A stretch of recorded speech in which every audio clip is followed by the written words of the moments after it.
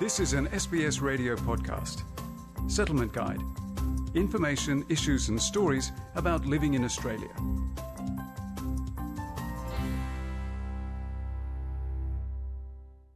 Newly arrived migrants are more likely to be jobless than Australian-born workers.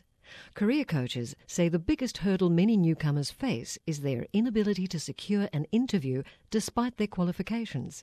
So what are the strategies job seekers can employ to get a job interview? A recent ABS data reveals the unemployment rate for recent migrants and temporary residents is at 7.4%, and for those born locally is at 5.4%.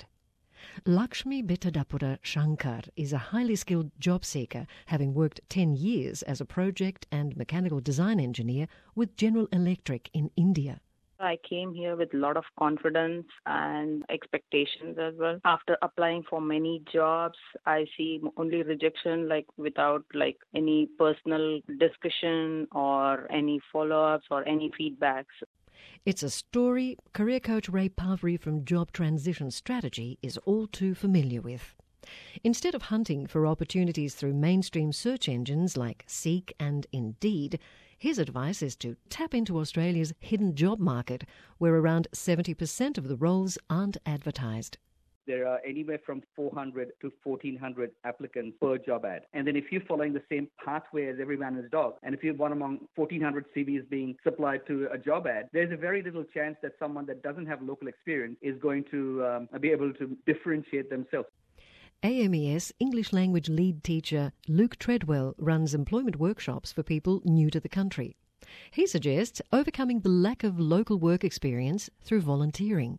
If they have any opportunity to volunteer work, I think it's a fantastic way of getting that experience in Australian workplace culture. In most cases, because you're willing to give a bit through volunteering, usually the people in that workplace are very happy to share their knowledge and experience with you. Treadwell says when applying for work, job seekers need to understand that their applications are often screened by computer programs rather than by recruiters.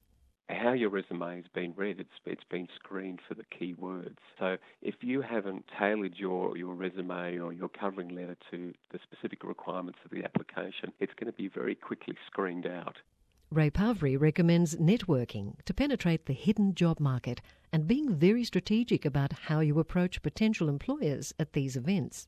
I've seen migrants get into the room and the first 30 seconds, the first thing that will come out of their mouth is, look, have you got a job that I could apply for? And what tends to happen is that in that first 5 minutes, people back away and they haven't used that time to develop enough of a dialogue, a relationship. Luke Treadwell agrees. It's crucial to develop the soft skills to relate with people.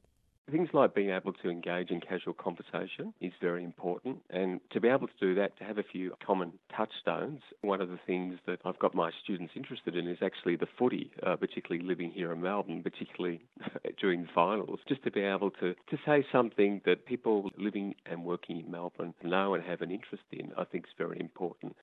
And understanding what to say, how to say it in the right tone of voice and body language also helps with scoring extra points at the interview.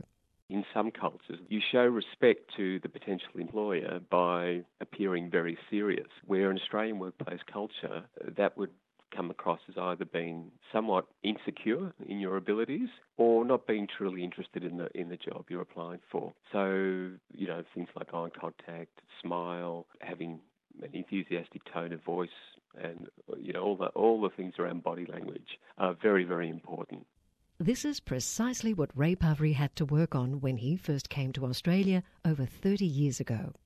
He joined Toastmasters to develop his communication skills and went as far as recording his own voice onto a dictaphone so he could polish his speech. He's since developed a series of processes to guide job seekers in their search for work. The first would be figuring out what are your strengths, what makes you tick as an individual.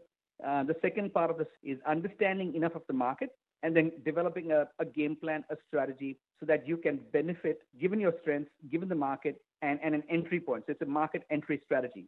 Identify mentors or people that can guide you, making sure your communication skills are good, your listening skills, your ability to negotiate, which companies are hiring, which companies are winning projects, which companies are retrenching staff, and so being targeted.